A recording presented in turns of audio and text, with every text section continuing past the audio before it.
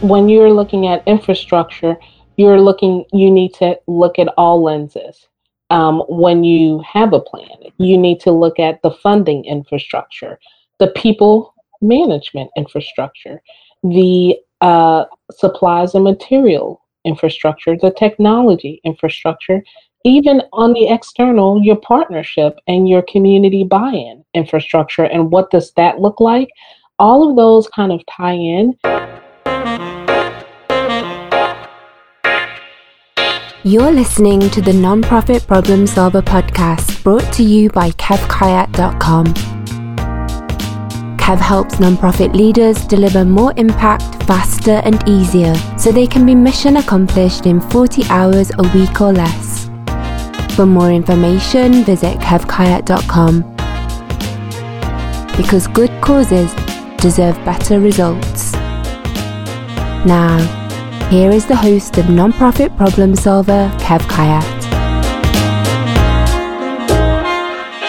Hey, Kev Kayat here. Welcome to Nonprofit Problem Solver, brought to you by Yacht.me, the virtual events platform 100% free to nonprofits, and PodPro Audio, making professional podcasting easy.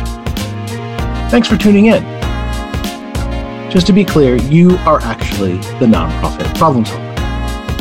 As host, my job is to extract from our guests the practical, tactical expertise that you can put straight into action. This is a recording of a live event hosted on Yacht.me. Find out more at y.yacht.me. That's why.yot.me. Join me on these live events every Wednesday at 11 a.m. Eastern, 8 a.m. Pacific. Register at yacht.me or nonprofitproblemsolver.com. You can find me, Kev Kayat, at kevkayat.com, as well as on Facebook, Instagram, LinkedIn, and Clubhouse.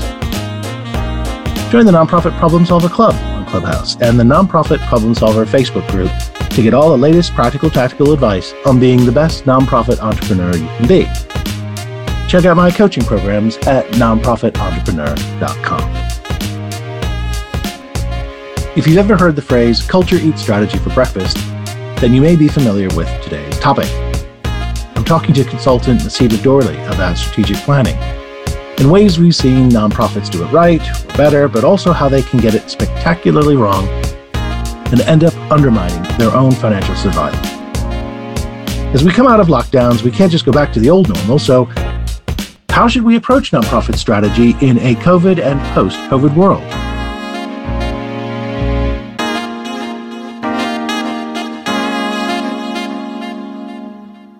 Okay, welcome everyone. This is episode 31 of the Nonprofit Problem Solver podcast. Our question today is, how does nonprofit strategy undermine financial security?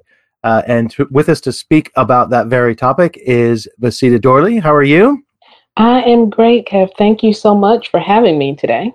No, I'm excited for this conversation. I've been looking forward to it since we set the title. So let me just explain to folks how this happens. We're recording live on the Yacht.me virtual events platform. They're a proud sponsor of the Nonprofit Problem Solver podcast, as is PodPro Audio, which is the producer which makes professional podcasting easy.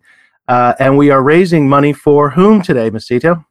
Well, we are raising money for Turning Point 180 for an organization I have been volunteering with proudly. Located in North Carolina for the past 6 years. It was started by a senior pastor within Guilford County, North Carolina, to help with homeless prevention, Dr. Kevin A. Williamson. I am a proud volunteer of that organization in helping families and individuals go from homelessness to housing. That's great. So we're trying to leverage the virtues of a virtual event platform, which is free to nonprofits. And so what we're doing with, as Yacht.me is hosting the podcast, is giving guests an opportunity to nominate nonprofits for whom we can raise money while we're actually recording the podcast. So if you're watching this later, you can come and you can see the link in the chat. We haven't got Turning Point set up in Yacht.me, and that may change in between the time we're recording this and the time you come and see that, but there will be a link one way or another for you to make a donation to Turning Point 180, which is a homelessness prevention charity in North Carolina. The other virtue of being on this platform is, like all good events, there's a main event, which is now, which is what we're doing. And then afterwards, we go into mingle mode, which is where Maseta and I will circulate to with any guests who are happy to hang around and talk to us one-to-one once the podcast is complete. So if you are interested in looking at a virtual events platform for your nonprofit, remember that it is 100% free and lots of new features coming on stream all the time. So let's turn to the topic at hand. Tell us first, though, Maseta, a little bit about your consulting business and your background and what your experience is in nonprofits. Sure. You know, I have been in this world for so long. It seems like I was born in this world. For the past 20 plus years, I have been working within the nonprofit industry, specifically within the health and human services area. Starting out at entry level, providing social work and case management to families and households in regards to housing and economic stability, to now all the way what I do within my company called MDM Global Consulting, in providing a full, comprehensive nonprofit service from filing to program design to fund development strategy. Just the works in ensuring that nonprofits are equipped, they have essential capacity and resources, and a full, clear, and concise plan for the achievement of their mission and their success. And I've been doing this. I started part-time in 2013 and entered full-time into it in 2019 in working with nonprofits from not just within the U.S., but also overseas as well. So along with that, and ensuring that they are just equipped, because they are the heart of each and every community. They are the front line and front stage support within the community that helps undergird and takes care of our families. And I just, as someone who worked within a nonprofit, my mission and my purpose is to make sure that every nonprofit is equipped with resources, because that's the best way that you'll be able to reach your mission. That's great. Thanks for that comprehensive overview. Do you specialize in health and human service nonprofits, or do you work across the board? I do work across the board. However, I do give priority to, I call it a 7-tier level of those that are achieving in these focus areas of ending poverty, which is hunger and homelessness, education, healthcare, both medical and mental health, employment and income-based nonprofits. So those are priority, but I also work with civic organizations, community governments, who have mission-driven social enterprises that they want to roll out within their area. And do you said you work abroad? What other countries besides the U.S. have you worked in? Sure. I have worked with a social enterprise in Tanzania, Arusha, Tanzania, as well as, I cannot pronounce it, Burundi. And of course, I'm actually from Liberia. So we are doing some startup. This is an exclusive startup stuff within the country of where I was born and lived for 8 years, and with a focus of community and housing development. So those are the 3 areas. And I also did pro bono work through London with Bridges for Enterprises for a few nonprofit organizations. Right, over in the UK where I am. Well, that's great. So we have a lot of very sort of similar experience particularly in the community health and human services background. So confirm for me then where people can find you online. I know you mentioned a website, so if you could tell us that address, and then what sort of social media platforms you like to use and spend time on. Absolutely. Well, we definitely have a very robust website that list our services, as well as our annual conference we have every year, and our MDM Nonprofit Academy. And everyone may find that at www.mdmglobalconsulting.com. We are on the social media platforms of Facebook, Twitter, and Instagram under the same name of MDM Global Consulting. And then I also have a personal platform on LinkedIn that promotes the nonprofit consulting company that you can be directed to as well. Okay, so easy to find you then. Easy to find. That's what we like. Mm-hmm. Okay, so let's dig into this topic. When you and I spoke a few weeks ago, I think it was a few weeks ago, it could have been longer than that, trying to narrow down what we could talk about for about 40 minutes. And it was a challenge, wasn't it? We were thinking, we could go in so many different directions. And just listening to you talk about your background, I could have jumped in at any point and go, wow, all this about housing and education and poverty and employment and so on. And obviously health and mental health are all things dear to my heart. However, we decided that you had a particular issue around nonprofit culture, the culture around nonprofit strategy and strategic planning, and have observed situations where that culture can actually undermine rather than support an organization's financial security. And it really piqued my interest, and I thought it's a fascinating angle on strategic planning, which I think everyone has had to make some adjustments to in the last 18 months.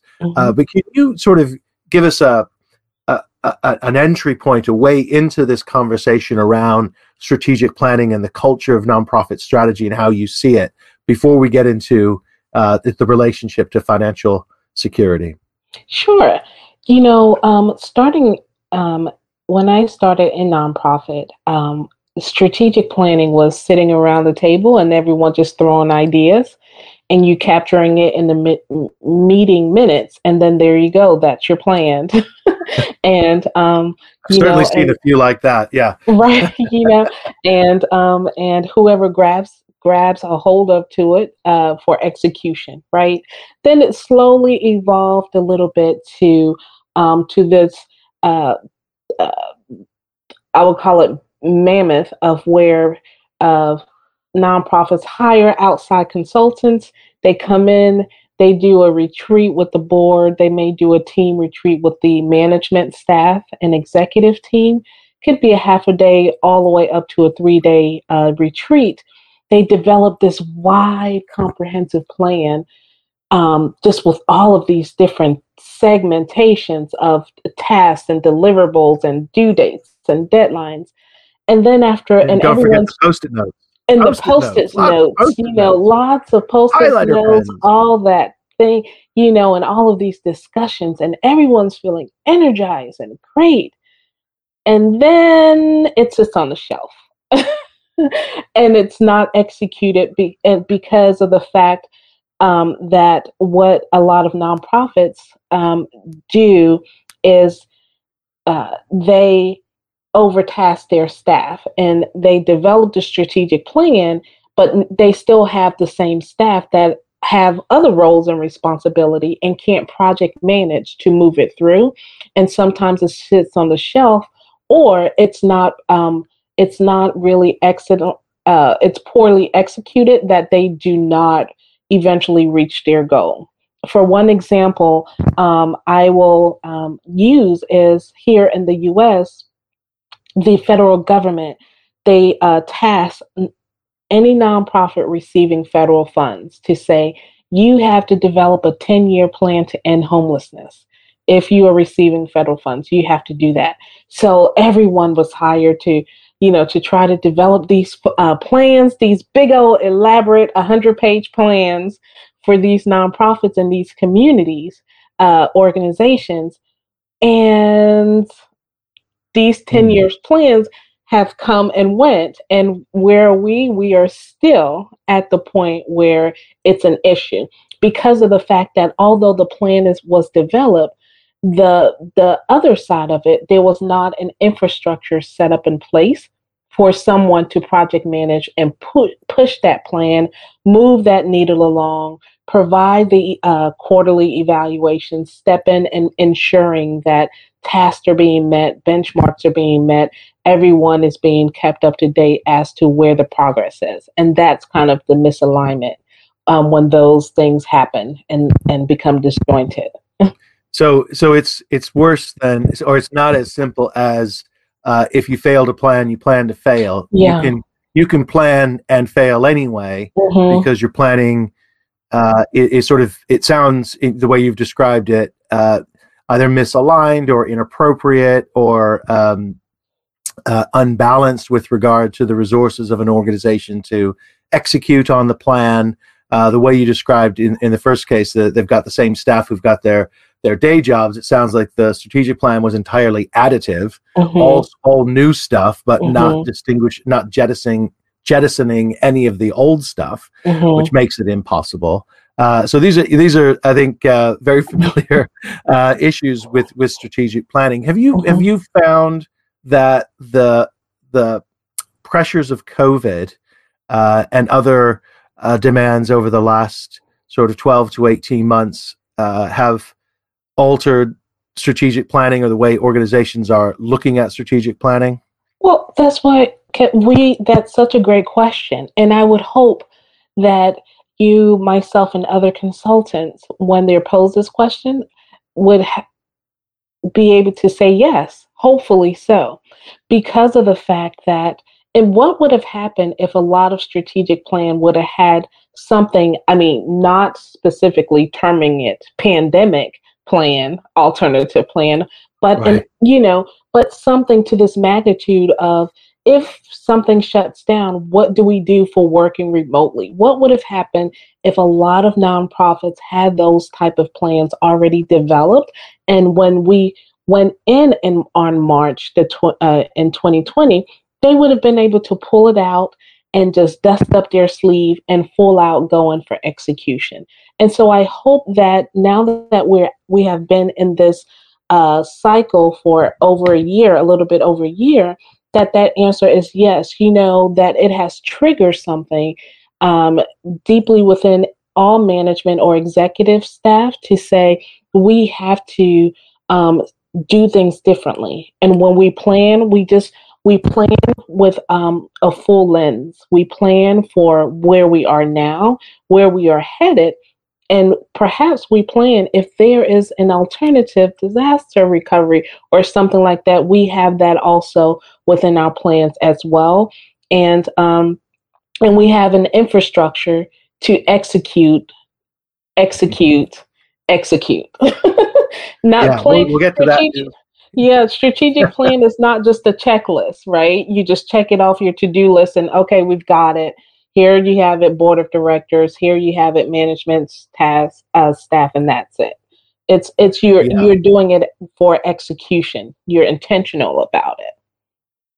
Yes, I think the execution, the proof of the plan is in its execution. But I think what I've seen is very, very few nonprofits in the last 12 months had anything resembling an emergency preparedness plan. I just don't think it's commonplace in our sector, and that goes to foundations and grant makers as well. Having said that, a lot of people try to fill the void with business continuity planning and have shortened their planning horizon so that I hear some people saying that strategic planning will be entirely different. But yet I know that there's a large number of organizations and boards that have been sort of waiting this out to see when it can return to normal, or even a next normal that's not actually too different from the old normal, which means we can dust off the plans we had in 2019 and early 2020 and refresh them somehow for 2022 and then carry on as before. But that's a dangerous thought, really. It is a dangerous thought. I was watching the news and I saw a baseball game. I think it was in Texas, the Houston Astros. And they just went ahead and did it and had 40,000 people in a stadium for the opener of their baseball game. Because, to your point, they're ready to get back to their next normal. The challenge is we don't know what that is yet. We don't know. We are kind of like in this, there's a toy, this teeter-totter that is on the playground. Just when we think we're doing okay, we get news of, oh, there's another variant strain. And, so we, as nonprofits, you don't know. Then that means, how do we still engage with our clients? Do we still continue to fundraise virtually? How do we meet with our key stakeholders for community buy-in? All of those nuances that when we are gathered at the table with key staff and board members to be able to have a strategy, the fact of the unknown, which is still kind of hovering above us, kind of puts us in this place of a pause place, because you want to strategize, but you just don't know to what extent. So would it be helpful if you have a 2-part plan? Sometimes people have, a plan A and they have a plan B. We've always just focused on, we're just always plan A, and oh no, there's never plan B or even a plan C. There's never, we don't go do a deep dive as nonprofits into those lenses, and I think that's why the culture shift has to change. Yeah, and I think that's exactly right. I've seen a few organizations. In fact, one organization I know has a 10-year strategic plan that includes business continuity and what you might consider emergency preparedness. And I know that executive director told me not too long ago that they have sort of shifted the balance from business continuity being part of the strategic plan to the strategic plan being part of the business continuity. Mm-hmm. And there, as I said, their horizon is now more like 12 months rather than 3 to 5 years. And they're looking at scenario A, scenario B, scenario C, because, and I think this is sort of gets to the heart of what strategic planning is for. That word you used, uncertainty. Is there not a role for the strategic plan in managing the future, in managing the uncertainty? Isn't that part of why we do it? Or do we, are there other reasons, like we have to do a strategic plan because someone told us to, or because it's expected, or we have to grow, and so we have to explain how we're going to do that? And I think there's a number of things that we're pulling out of here around strategic planning culture that actually don't make a whole lot of sense. It doesn't. And I think you're exactly right in the fact that we have to change this culture, because sometimes, just like a lot of nonprofits here in the U.S. with their staple recurring programs, those program guidelines were based on policies and procedures and a society that took place years ago. And so you don't want to make these long-term 10-year plans when society as we know it changes all the time. And so then now you're fostering and you're riding the wave on a plan that doesn't match the society and the community that you live in. And then when you're in your process of executing, when you finally try to or attempt to, you're wondering about the misalignment. You're wondering about the lack of your performance outcome, why you're not reaching your goals. Your technology structure is not in alignment with what you're trying to reach because based on what you're written, all of that, it's just disjointed because you've looked 10 years. 10 years ago, strategic plan was good to create for 10-year, a 5-year, 10-year, or a 3-year. But because we are so technological advanced, we're going to the moon, for goodness sakes, as regular people, and things change it so fast. You don't want to have something that's 10 years because something, our process within a year could change. And then now that 10-year plan is really kind of null and void and it's old. So I think kind of like with how within the business development culture, and how they shifted from a full out, 50-page business plan you had to have. Now they're doing lean business plan, and if you are heavily investing in financial for financing and everything like that, yeah, you will need a more in-depth, but for your Compass guide and your day-to-day delivery, you want something lean that can be amended, adjusted based on where you are within your organization and where you are within your immediate environment and what you're connected to. That's kind of, I think, the culture shift that needs to be, started. I think everyone is all for, leaner, tighter, easier, just to consume it. Yeah. Just to understanding is one of the soft metrics or tests I used to run with strategic planning is the extent to which not just the senior staff, but their direct reports could articulate the main components of the strategic plan in their own words. And and if they couldn't, then they hadn't absorbed it. They couldn't really describe it, and therefore it wasn't a living document. And as you said, it was going to end up on the shelf. Yeah. So I think the leaner is always better, but it does force us to think again what strategic planning is actually for. What is it for? When individuals like, why do we need it? Why do we need time? Why do we need staff? Why do we need to pull away from what we're doing to focus on this? Because everyone needs a vision. Everyone needs a compass guide. You should have a reference point that you can always go back to when you're talking in terms of your programs, your staff design, your overall mission, the culture of your organization, so that you can keep on the original path of the starting mission of why that nonprofit was established in the first place.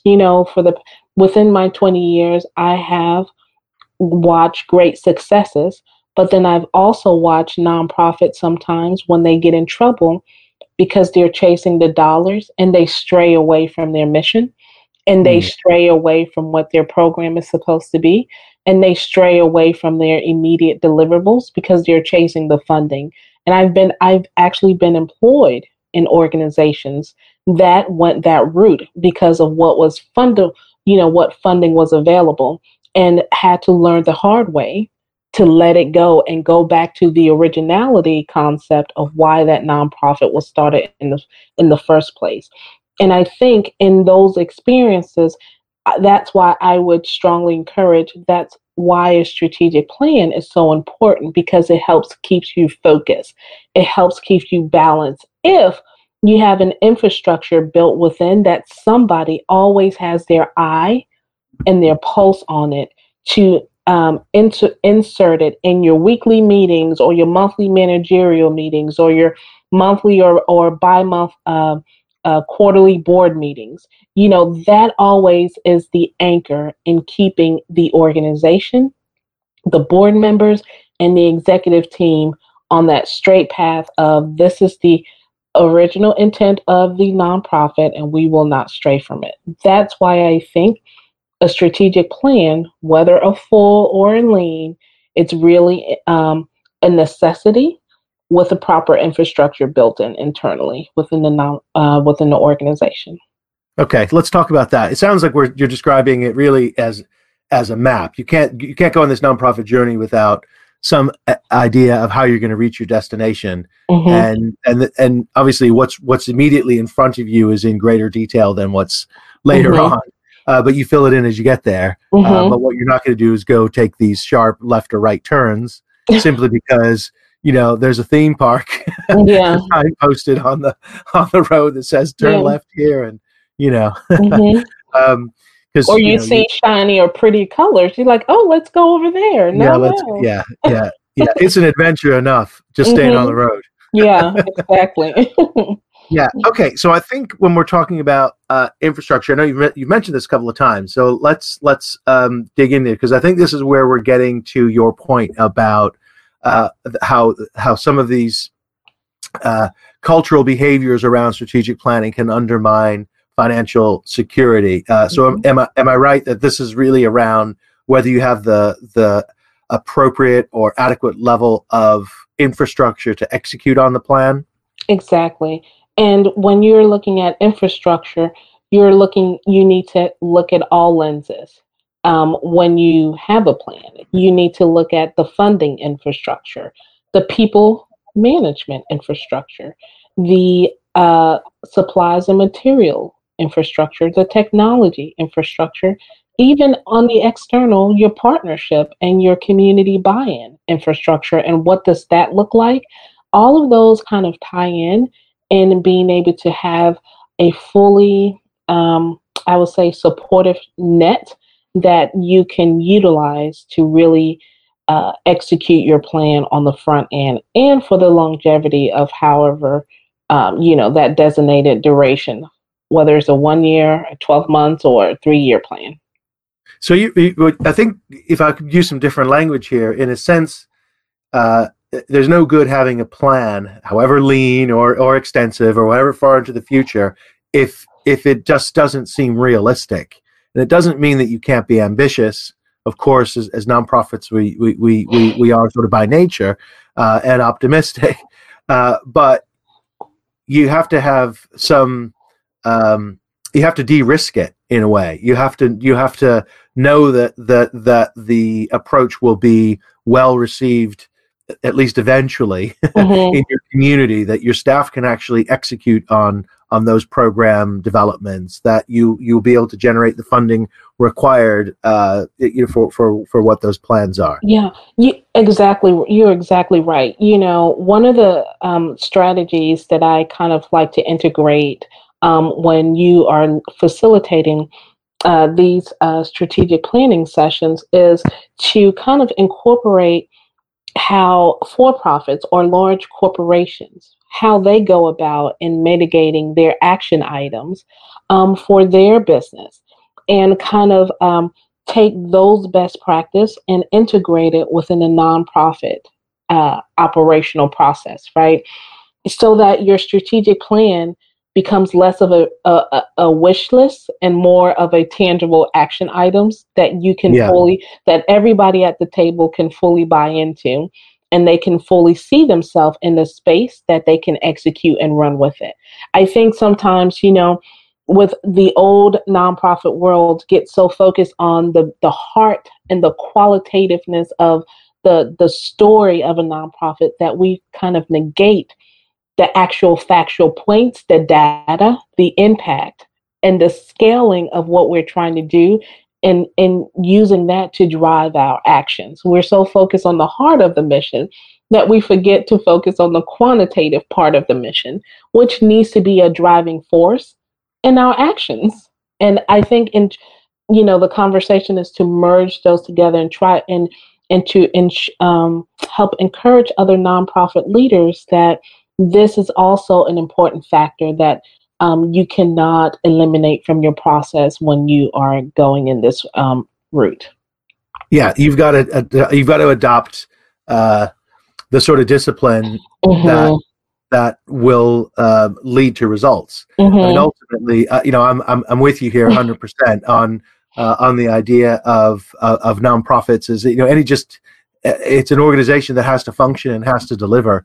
And actually, we're trying to do hard things.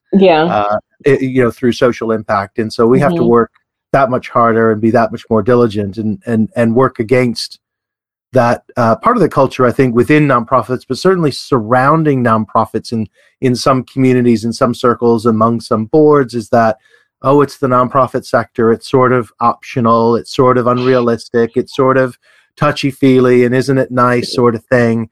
And to me, it's always been exactly the opposite on the ground. I mean, it's never felt like that when you're doing this work. Right. Yeah. And so you do have to really be diligent. Yeah. It's hard work. And so you need to have those sorts of disciplines. Yeah. And to your point, you're exactly right in the fact of what you said regarding quantitative versus qualitative reports and measurements. Corporations and funders have shifted now, because before, and I'm from Liberia, and when I came to America, I remember seeing on these TV commercials, where I'm going, these villages, and they're showing these kids, and feed the children by donating here and, going to tug at your heartstrings, but they don't tell you where that money, the percentage of the money that I'm giving to you, I need you to splice that out for me. Where is it all going to? Right. So that was then. Now corporations, especially high-end corporations, Fortune 100 corporations, they want to see impact. No more is it just, we all know that there are disparities. We all know that there's poverty. We all know that there's lack in communities all over the world. Now the organizations and these funders who can provide these big partnership and financial contributions. If you're going for 500,000, if you're going for $1 million, I was involved in a grant application for $100 million. And in order to do that, you had to show scale. There is no way a foundation will give you $100 million for a 3-year project and you don't show scale, you don't show the impact, and you don't incorporate how they will also be a part of, promoting their brand and providing an incentive for them to become a partnership. And I think, within when nonprofits are developing these strategies and they're incorporating and they're shifting and focusing on their fund development strategy, which is a part of their overall strategic plan, they have to be very intentional about incorporating corporate, that Fortune 100 corporate processes and ensuring that there's longevity within their funding strategy. There's a diversity within their portfolio. There's an investment within marketing to help show that their organization is impactful and can make an impact. I'll give you an example. Locally here where I'm based, I don't know if you heard, what's her, Mackenzie Bezos, Jeff Bezos, right? So just for Christmas, she gave a lot of nonprofits a wonderful gift, right? Yeah. $6 billion of distribution of funding. And do you know, and I studied that process because I wanted to learn, how did they do that? They did it solely by several methods. They went on their website, they pulled up their their IRS statements, and they checked out, that was the first 3 phase, they checked out all of their social media platforms to see what were their impact and what were their scale that these nonprofits were doing within their region. And then out of that, then they reached out and said, okay, now we will contact this organization. Within North Carolina, within our community, we had 3 of those organizations that were a part of that was a recipient to be able to receive, $5 million just from that process. And not even, and they didn't, did they talk to y'all? That they said, no, that's the first thing. They just, they said they looked at our website, they looked at our tax statement, they looked at our social media. And the biggest thing was we were showing externally impact and scale. That they had their act together and they knew what they were doing. And it's funny that you say that because, this is a conversation I feel like I'm having with folks all the time about your programming is your business. Your programming has to get results. That's the point of your nonprofit. It's, there really isn't any other reason to exist, Yeah. And it amazes me. But one of the things I think what you're saying we're going to run up against very quickly is this time-honored. It's not even really a debate, is it? That clearly the nonprofit sector wants a sufficient level of investment to run effective operations. You can't constantly do short-term annual funding on a shoestring and expect to have the staff commitment and the longevity of your programs for them to learn how to be effective, because they're never effective right out the gate. Yeah, and you're exactly right. And I think, again, the shifting of the culture of how we provide nonprofit general operation has to change. We have, nonprofit executives have to have a corporate mindset.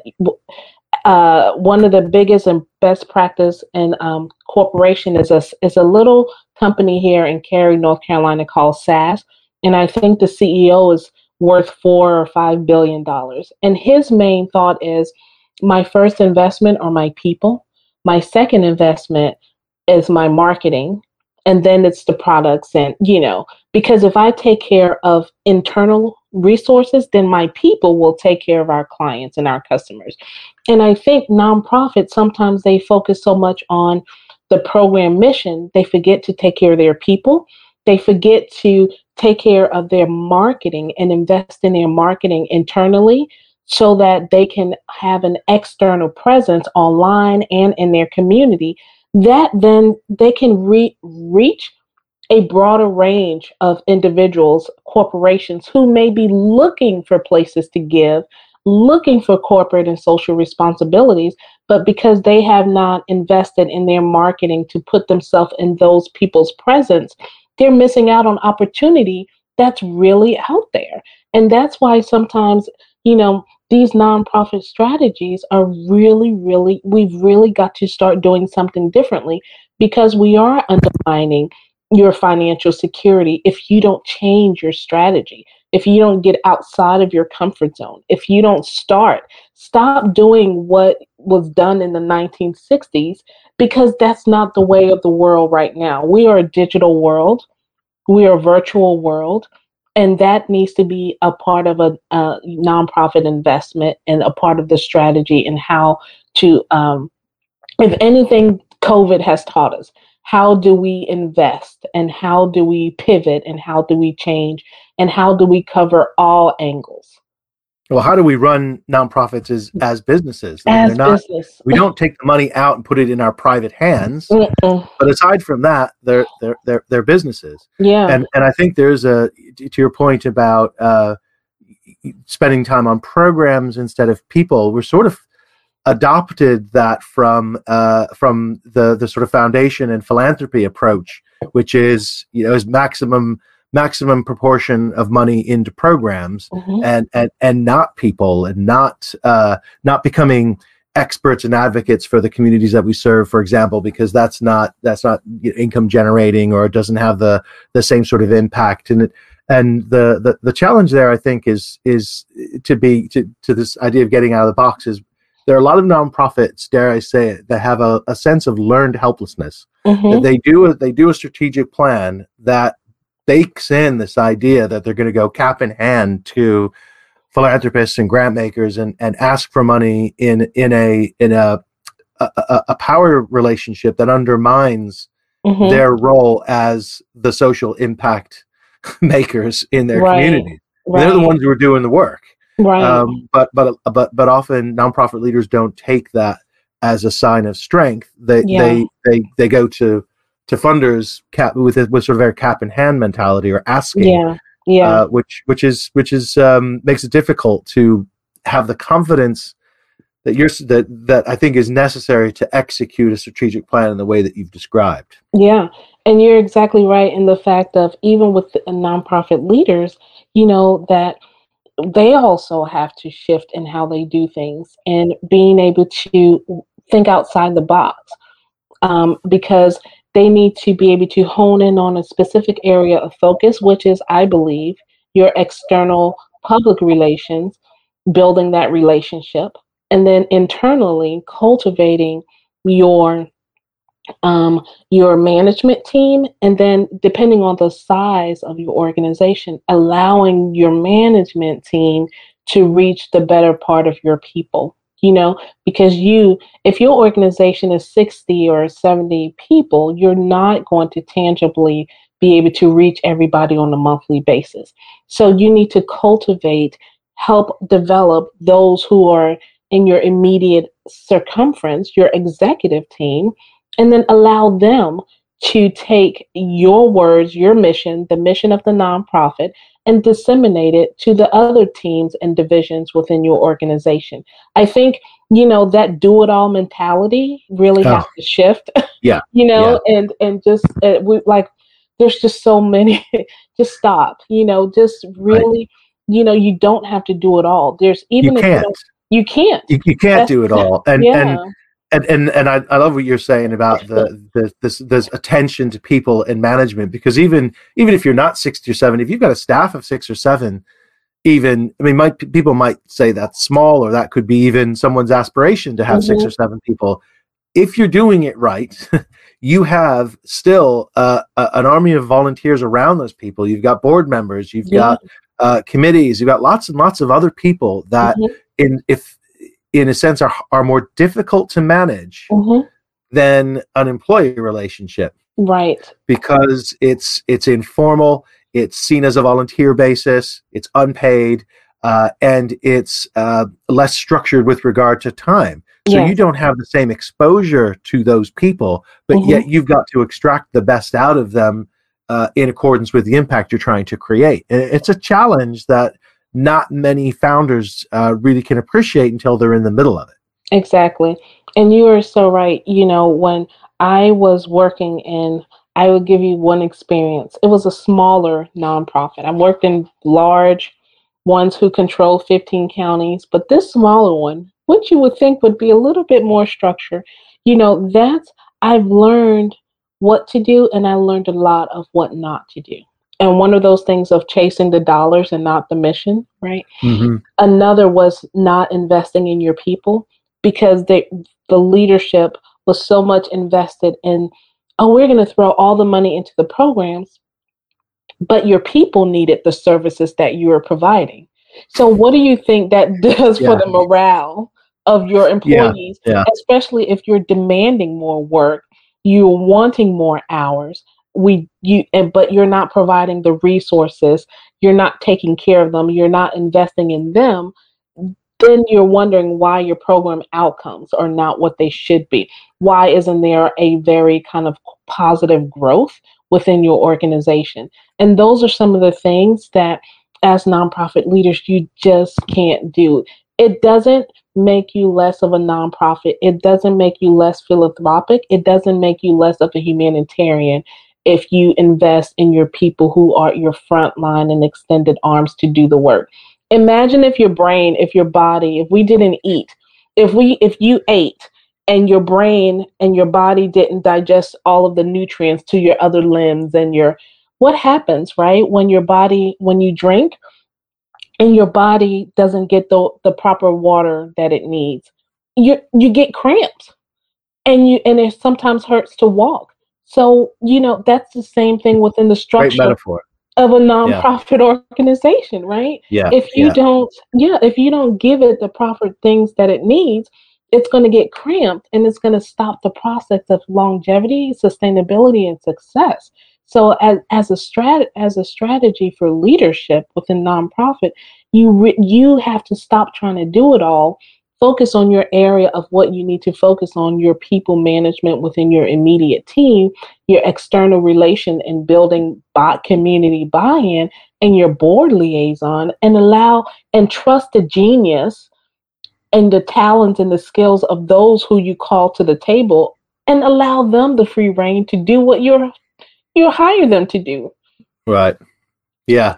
It seems like we could have a whole other discussion on people. I think that's definitely a topic for another time. I want to say thank you to Celia. We've had a wonderful conversation about nonprofit strategic planning and the culture around it, and whether it actually helps or undermines what it is that you do, that you're trying to achieve. Can you remind everyone who's watching or listening where to find you online?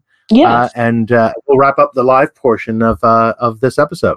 Absolutely. Again, you can find me online on our website, www.mdmglobalconsulting.com, as well as all social media platforms of Facebook, Instagram, and Twitter, and my personal LinkedIn page of Mesita Dorley, and which provides all of the information regarding my company, MDM Global Consulting, which is a full comprehensive nonprofit development firm.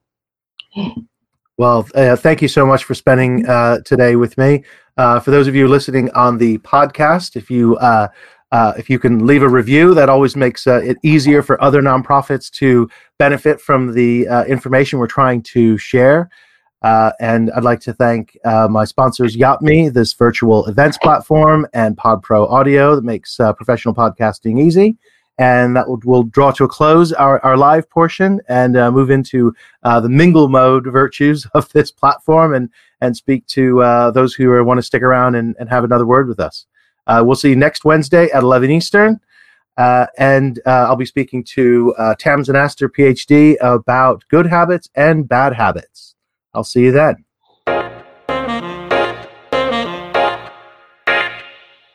Thanks for listening to the Nonprofit Problem Solver Podcast.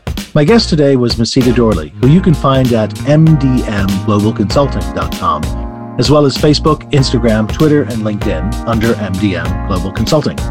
This podcast has been expertly produced by Glenn Munoz at PodPro Audio, making professional podcasting easy. Go to podproaudio.com. You can join future conversations live by visiting nonprofitproblemsolver.com. Connect with Kev on LinkedIn, Twitter, and Facebook. For more information, visit kevkayat.com, because good causes deserve better results.